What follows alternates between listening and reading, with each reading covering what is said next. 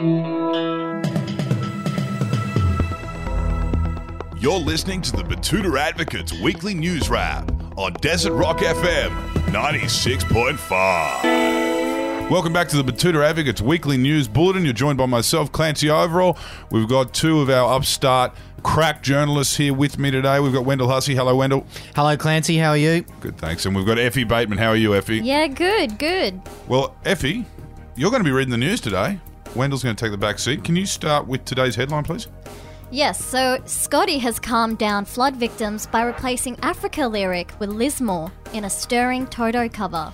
Yes, it's been another tough week in flood-affected regions with plenty of people calling out for greater state and federal assistance.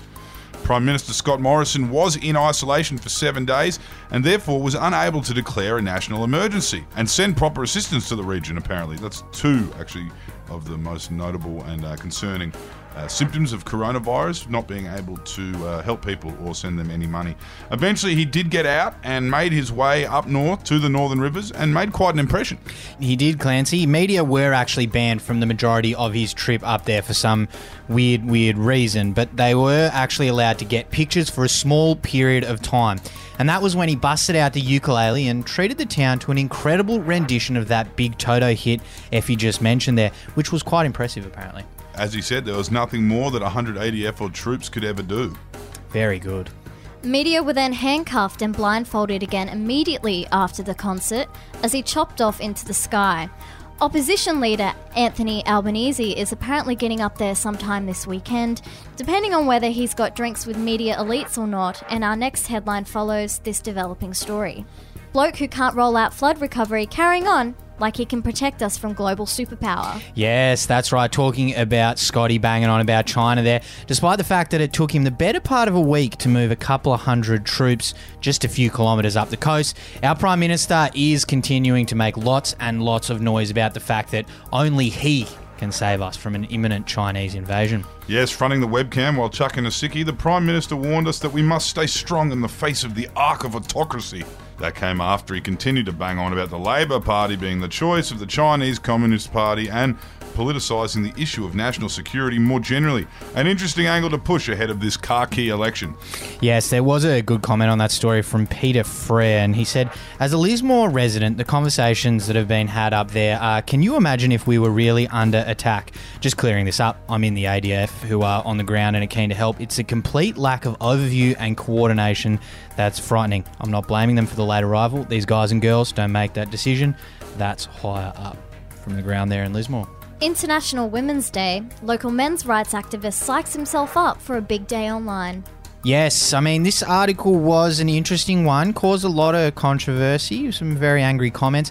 Errol Parker himself, he actually said he had a couple of mates from those outdoor trips that he goes away on, said his mates did not look too favourably upon this, called it a character assassination that you published, Clancy. Yeah, well, look, you can call it that if you want. It was simply a one-on-one interview with a local men's rights activist where he presented his point of view, and I reported on that. That's all I did. The World of Warcraft enthusiast was getting quite wound up, especially when he delivered this quote to me. This day is divisive. It creates a divide in society and tearing families apart. Even my stupid mum knows that. Get back to me when there's an International Men's Day. Yeah, unfortunately, it's sometime in November, isn't it, the International Men's Day, but doesn't quite fit in with his agenda. And it's lost on this Mensa Club. Entertainment news now, and the Arabs are relieved to be finally handing the Hollywood movie bad guy stereotype back to Russians. Yes, it's a huge relief, apparently, after nearly 20 years of being terrorists, getting shot by American snipers, blown up by Iron Man, or receiving a green stick fracture from some Bruce Willis type. The world's Arabic people say they are very excited to lob that on-screen grenade back over to the Ruskies, obviously with what's happening in Ukraine there.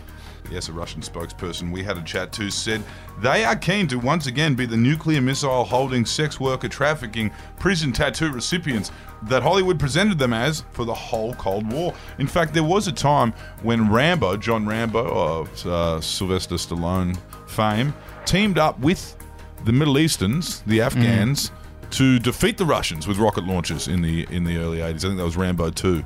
Yeah, that's when they were the good guys. It's incredible how quickly it changes, isn't it? So. Well, it was around the time they started using American guns back on us that they became the bad guys. That's right, the Taliban. The Taliban, well. Yeah. It's almost like they were put there by the American government. Anyway, that's all from us this week. Thank you for tuning in. We'll get you next time. Get your insect repellent. We're not going to say why, just get it.